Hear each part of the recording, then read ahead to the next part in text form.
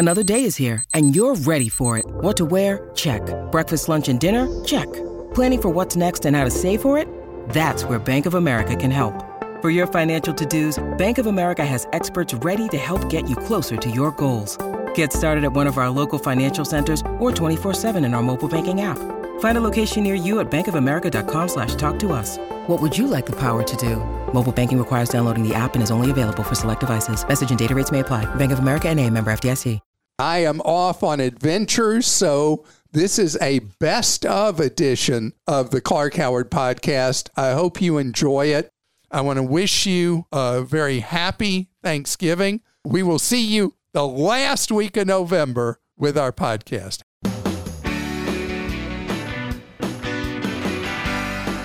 It's my pleasure to welcome you here to the Clark Howard Show, where our mission is to serve you and empower you so you make better financial decisions in your life. Yesterday, I talked about how some improvements you might want to make to your home are becoming more affordable. It made me think I should talk about the cost of owning a home if you're thinking of buying one. I'm going to do that straight ahead. Later in the show, though, I've got a key warning for you. If you're doing a Google search or Bing search or whatever search, there's something you've got to be absolutely on the lookout for, because what you don't know here could really hit you hard in the wallet.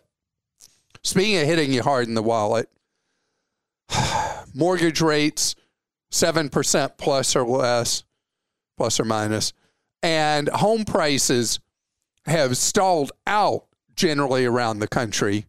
Some places have gone down a couple of points, others have gone up a couple of points, but pretty much they're trend lining now instead of what we had for the last many years with values going up, up, up, and away. If you're frustrated by this, the high mortgage rates by today's standards, and the fact that homes were this and now are so much higher, and you don't know what to do, should you be buying or not? All right, I got a marker for you to think about, because I keep hearing from people who have not bought a home before that you're really thinking about feeling like it's now or never. And it's not now or never. It could be now or later. And this is how I'd like you to process this. You have to really dig deep into where your money goes every month. Because if you're in the 1 in 3 renters out there, you pretty much know, it's a known. You pay your rent, you pay your utilities, something breaks in the unit, you call and you hope the landlord comes and fixes it. It's not your money fixing it, it's their money. That's part of the deal when you rent.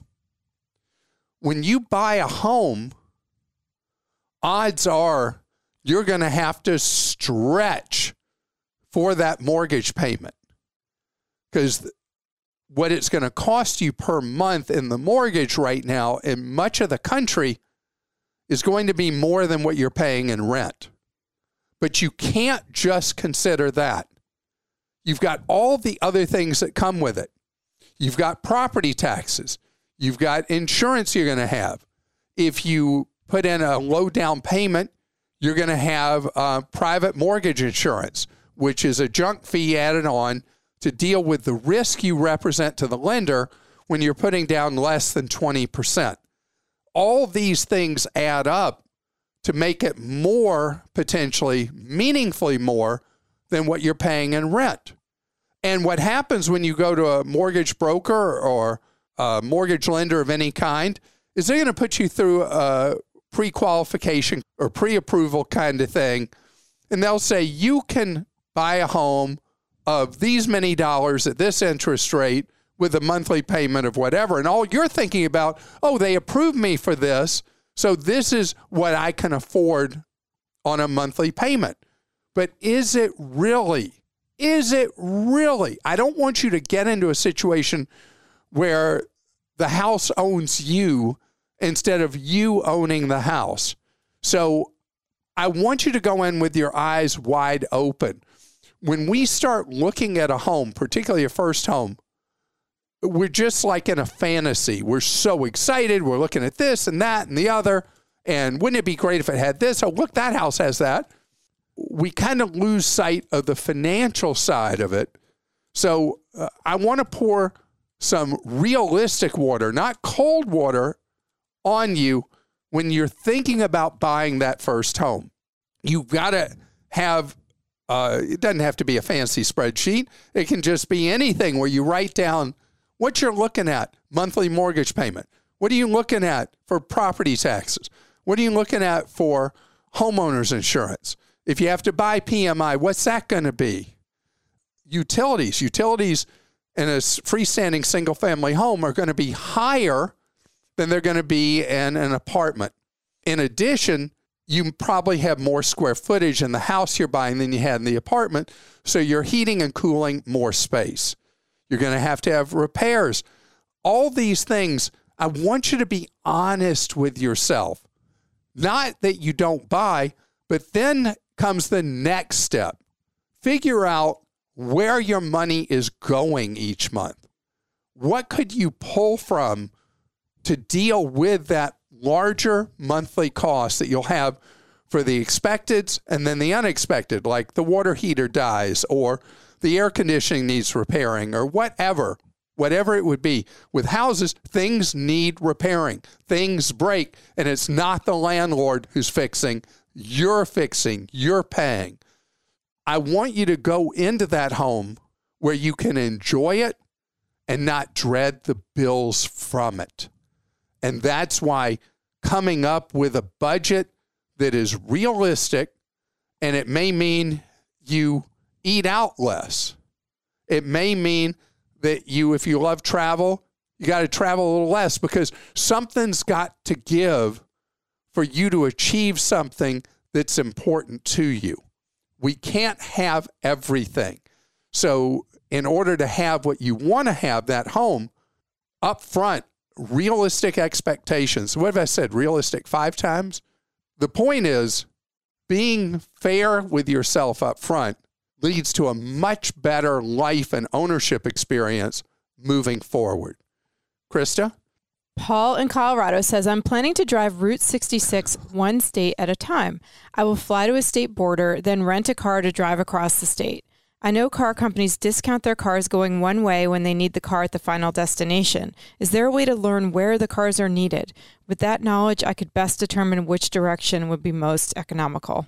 Paul, what a wonderful question. Okay, so the one-way rental thing works in cycles. The way the cycles work is not exactly like you're thinking. You're thinking of very heavy east-west or west-east kind of orientation, doing the Route 66 drive. And have you been on historic Route 66? I don't think I ever have. Yes, you have. I have? Yeah. Is that with you? In Oklahoma. Oh, okay. Book tour. Yeah, book tour. Okay. So if you're going to do this idea, you're going to find that the car rental companies are not with you on this because the way those work is they're seasonal. If you hit typically after Thanksgiving, there will be a period of several weeks, about a month, that the car rental companies want vehicles in Arizona, Southern California, maybe Nevada, and then in the eastern part of the country, they want them in Florida. And then every spring, typically starting late April through May, they want the vehicles back north. And you may have heard the story how I rented a car in Florida and drove it north back in the spring, and I paid, I think it was $9 plus junk fees per day to have that vehicle and move it. The east-west thing generally is not part of that, and the calendar is what normally is your friend, but it doesn't apply in a normal east-west case. So you're going to find that those one-way rentals are going to have meaningful drop charges, and it is worth seeing if you try all the different states that you're going to go one way on Route 66. Is the cycle generally cheaper renting at the western tip of a state and returning in the eastern tip, Or is it better renting in the eastern tip, returning in the western tip? But you may find this to be more difficult than you expect. The most affordable way to do this, not the easiest or quickest, is to do this in loops, where one direction you go Route 66, the other you go on the closest parallel interstate to go back to where you started, and you drop the vehicle. So I just took a lot of the fun out of that, didn't I? I'm the no fun zone today. No, you're I was talking about the housing thing and how to make sure that when you buy a house, you can do it. And then I'm talking about, well, you want to take the car. I'm just the no zone. No, you're not. Not at all. You're just helping people save money. Okay. William in Georgia also needs your help here. Recently, I inherited enough money to pay off the remaining $170,000 balance on my home. I'm sorry that you lost a loved one. My current loan rate is 3.75%. My question is, should I leave the money in an IRA or pay my home off? I am 61 and looking to retire in about 7 to 9 years. My wife and I are very conservative and have little to no debt. Absolutely do not take the proceeds and pay off the mortgage. Your mortgage is at a carry cost of 3.75%. That is, by today's standards, a fantastic interest rate. You can earn more on the money in simple savings or CDs than what you're paying in mortgage interest rate. You want the flexibility of having the next 7 to 9 years, having that money growing in the IRA. Hopefully you have it well diversified in stock funds, principally, possibly some bond funds. You want to get that growth because over a longer period of time, you're going to be able to do a nice job building up your nest egg and outrunning inflation, having that money grow. That is what I do. You already told me you basically have no debt other than this mortgage.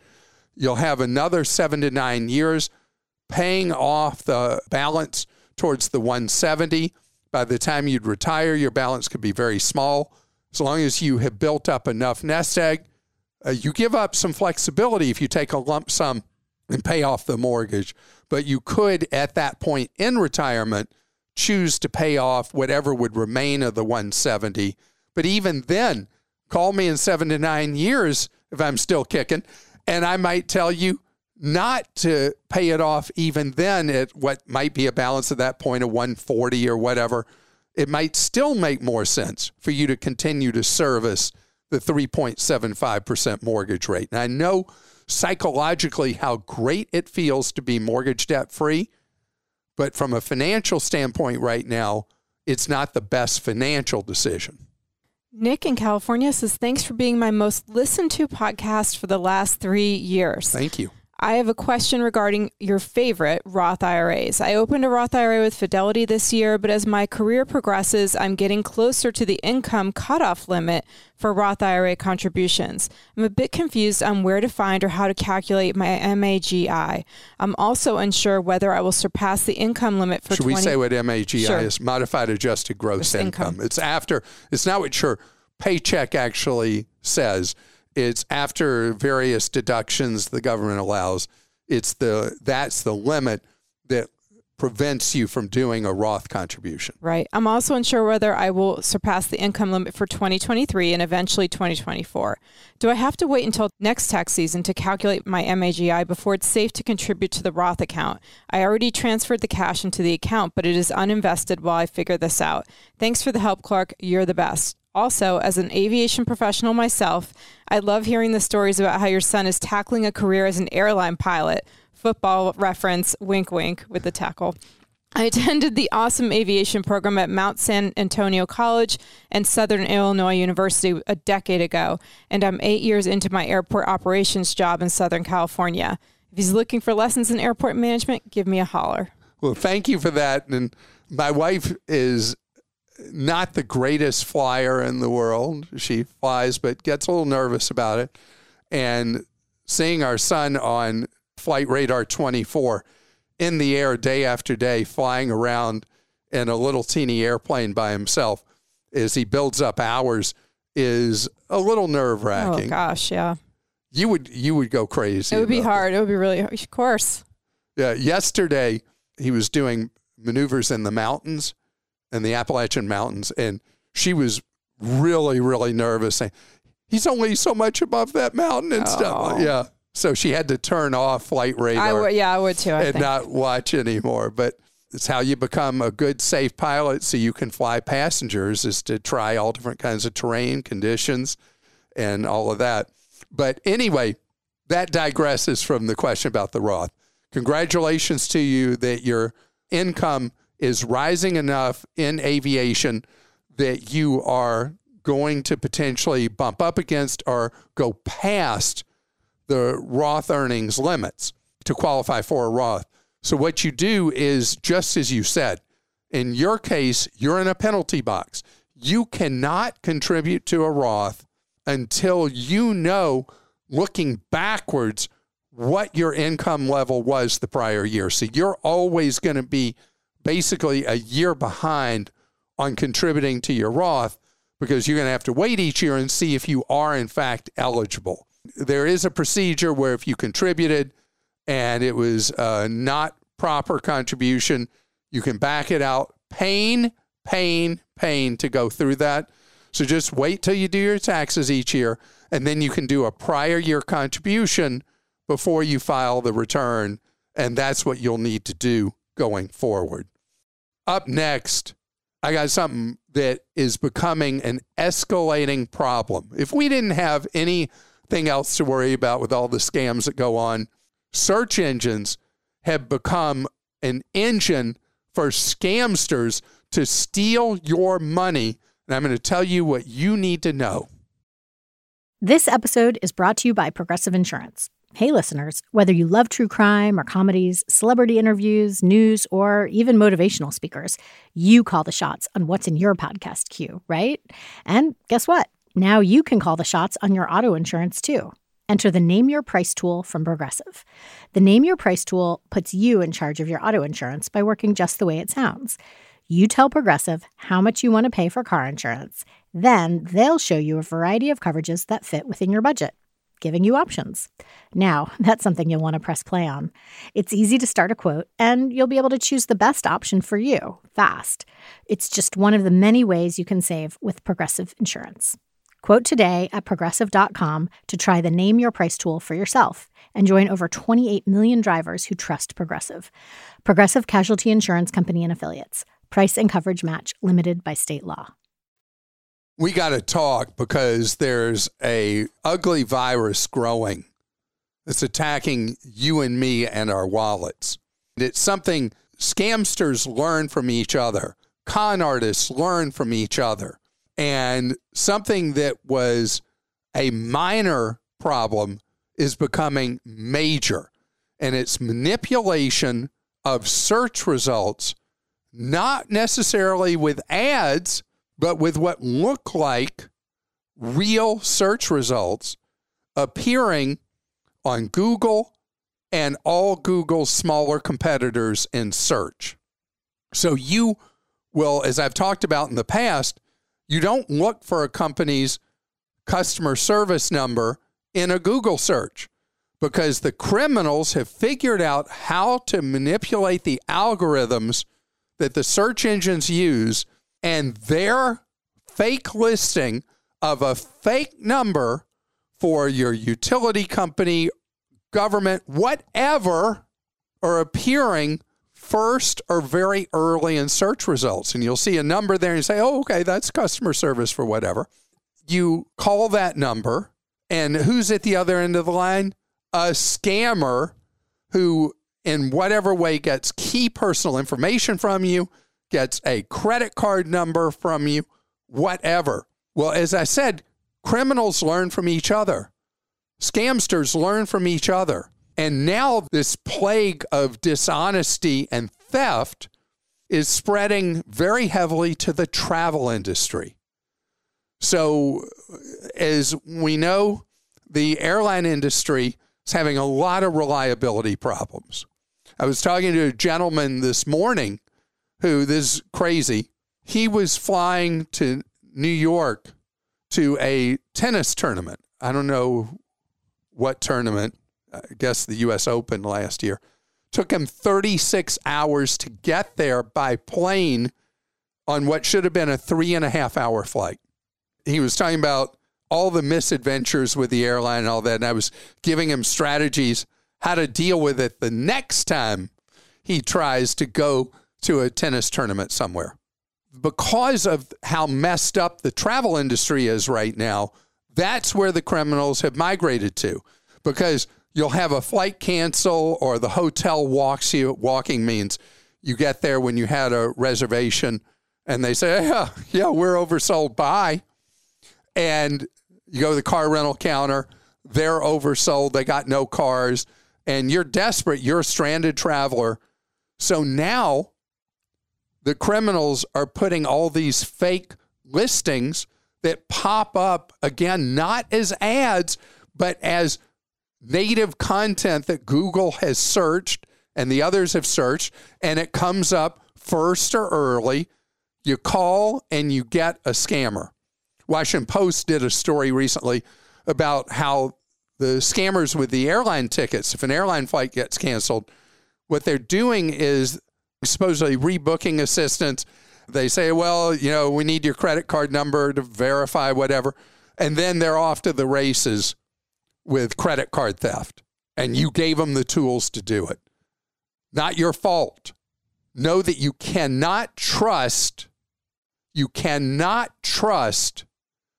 the listings on Google, Bing, anywhere when you are doing a search right now because of this manipulation of search results. What do you do instead? You go to the actual website or use the actual app of whatever travel supplier it is. I had a problem recently with a hotel, and I did not have that hotel app on my phone. That's what I did. I went and downloaded the app, and that's where I was able to solve the problem, was through the app. But I can tell you, we hear the worst things that go on. And not everybody's out there trying to take advantage of you, but we hear all that. And that's why I don't ever use search on anybody to try to find the contact information of any organization. It is their website or their app where the proper place to go is when a problem is happening for you and you're stranded somewhere far from home. Krista? Okay, Ken in Massachusetts wrote in saying, my wife and I are both in our late 60s and still in very good health. We have never been on a cruise, but are thinking about it. We're looking for where to start. Should we be looking at certain cruise lines, etc.?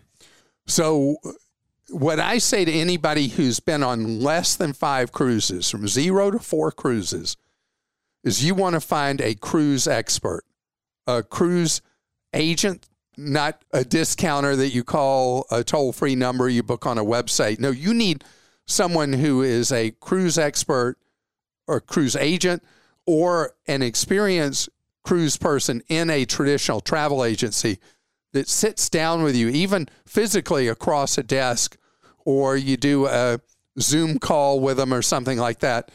And what they're going to do is they're going to ask you all kinds of questions about what can you and your wife enjoy doing in your spare time? What hobbies you have? Is gourmet food important to you? What kind of things bring you great joy in your leisure time? And then they're able, and they sense a budget from you, they're able to then narrow in on what cruise lines, and even within a cruise line, which cruise ships and itineraries are going to be best for you.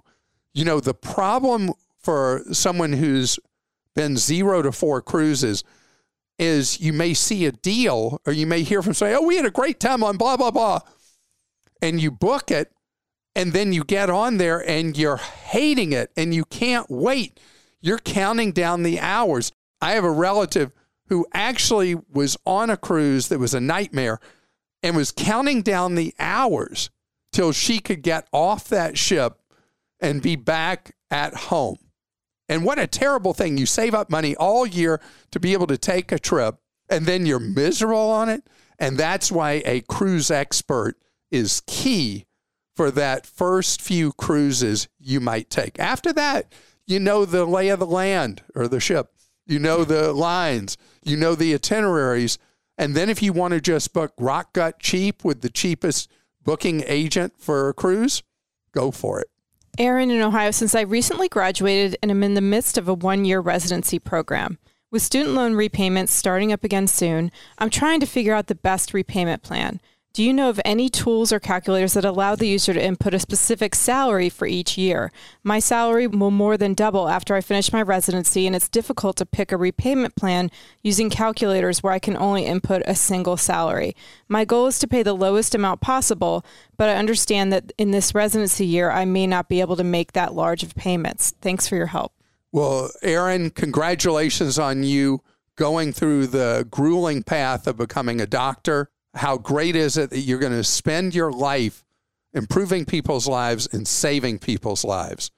It's just great. And I do want to say, I think when she said, I want to pay the lowest amount possible, I think she means she wants to have the payments over the lowest amount of time possible from what she's saying, because she's saying...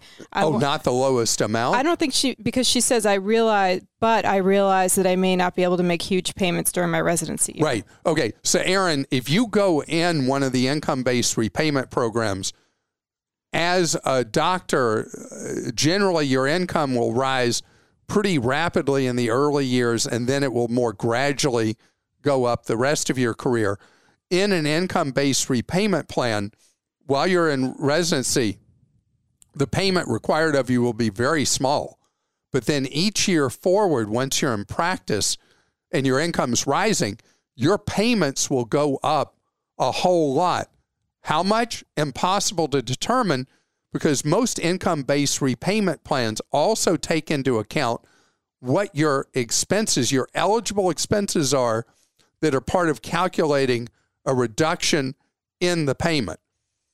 For you, I don't know how many different student loans you have. If you have any private loans, if you have a variety of federal loans, what I recommend is that you use income-based repayment, but on the loans with the highest interest rate, as your income allows, throw extra money at those, because you want to service the highest interest rate debt that you have as quickly as you can, get it out of the way so that the loans you're paying forward are in fact the lowest interest rate, so your carry costs are less each month.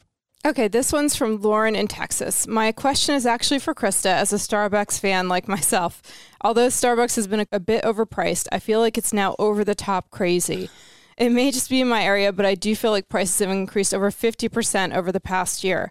I went from going once a week to once a month. Have these price increases been enough to lessen the habit? Between that and listening of their customer service, I feel like I'm waiting for Starbucks to go up to $10 for a coffee. Thanks for all you do. I'm a huge fan of the show. She says 50%.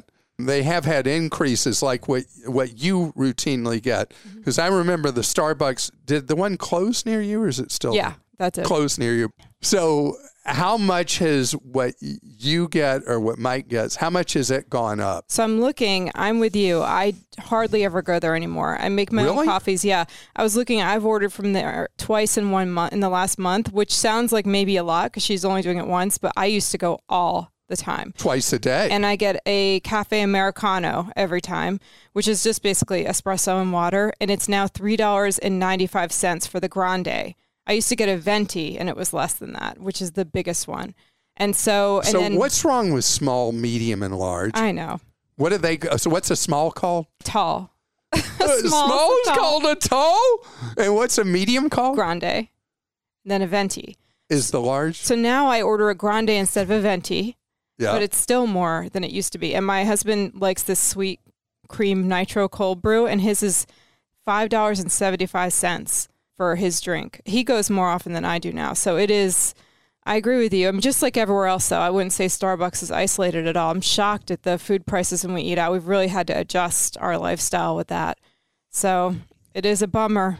But, on the overall picture, Starbucks changed CEOs again. And it's because they're in a bit of a service crisis, midlife crisis. And they also were expecting, there was way too much complexity on the menu. They were expecting way too much of the employees, which hurt the service-driven nature of the experience. and the time you were in line and all that. So I think it's pretty clear that Starbucks knows they've got a service problem. I don't know that they think they have a price problem because the demand is still there in the marketplace. Mm-hmm. Businesses adjust. If you don't adapt, you don't adjust, you don't please your customers, what happens? You don't adapt, you die in business. And Starbucks is not dying, but they do have things they need to fix. See, I'm like somebody who grew up on an isolated island who knows everything from what they read. I've never had coffee in my life. I've had coffee ice cream, but I've never had coffee. So I'm talking about something I know nothing about, only what I've read about. Well, you could get basically a milkshake at Starbucks without the coffee in it if you wanted to. That's what my son likes, but that will run you a lot of money. Like $8 or something? Probably. I don't even know. And Lane likes Starbucks. So I remember you used to buy her discounted gift cards from Starbucks. But she doesn't go there anymore. Yeah, I mean, that's the thing. And they devalued the Stars program a long time ago. And that I used to use that, and I got free drinks all the time. But it's just like the airlines. Lane got some kind of new coffee machine that makes it's really simple and makes these apparently incredible cups of coffee. And it's so much cheaper now. She can go have the coffee on demand without getting in a line somewhere. Yeah. I bought a fancy espresso coffee machine right before COVID, and it was $500. It was our Christmas present to each other that year. So your payback and how much you were at Starbucks was probably 3 weeks. You made back the $500. No, but it was a splurge, and we felt like, wow, this is and it was on a huge discount. And so it was our Christmas gift in 2019. But that thing has definitely paid off, and I love the coffee from it. And so that's the marketplace adapting. Yeah. So, Lauren, I'm sorry. I know it. Well, you can certainly have a good cup of coffee at home, and there are all these machines that will now make no mess, no fuss, make the cappuccino, espresso kind of things. Mm-hmm. Those are the ones that get more complicated. Yes. Lattes, cappuccinos. Mine has a milk frother, and it cleans itself. I love my machine. It's my baby. Okay. So just for those of you who get upset with me, what do I have as my beverage of choice? I have Coke Zero, Pepsi Zero, or Dr. Pepper Zero. I am a soft drink kid, and I know the chemicals and the questions people have about that. You always have questions about that. But that's why I have no experience with going to gourmet kind of but Starbucks to your credit, a gourmet thing. You drink a lot of water. I do love my water. I drink liters of water a day. I find water tastes great and really invigorates me. Yesterday, it was very, very hot, and I went out on a long walk, and I came back and I had a Powerade Zero, and then I had 1.5 liters of water. That's how dehydrating my walk was. Wow. Well, that's good for you, though. But I did it. So I want to thank you so much for being with us today. And I want you to remember, we serve you 24 hours a day. That's right. And we mean it. We serve you 24 hours a day, unless our server goes down, at Clark.com. Everything we write from the standpoint of how can we serve you with advice you can act on in your own life. That's why we put such an emphasis on how to make decisions, because of the paradox of choice. Americans are so overwhelmed with how to make a decision to buy this or that, or do this or that or the other. And so we've designed tools for you to help you simplify the decision-making process and not just see the content, but act on it and make a difference in your budget and in your life. So please, if you have not spent much time on Clark.com, check it out, and let's see if I can't help you improve your financial situation in your life and lead you more towards the path of financial independence. Have a great day.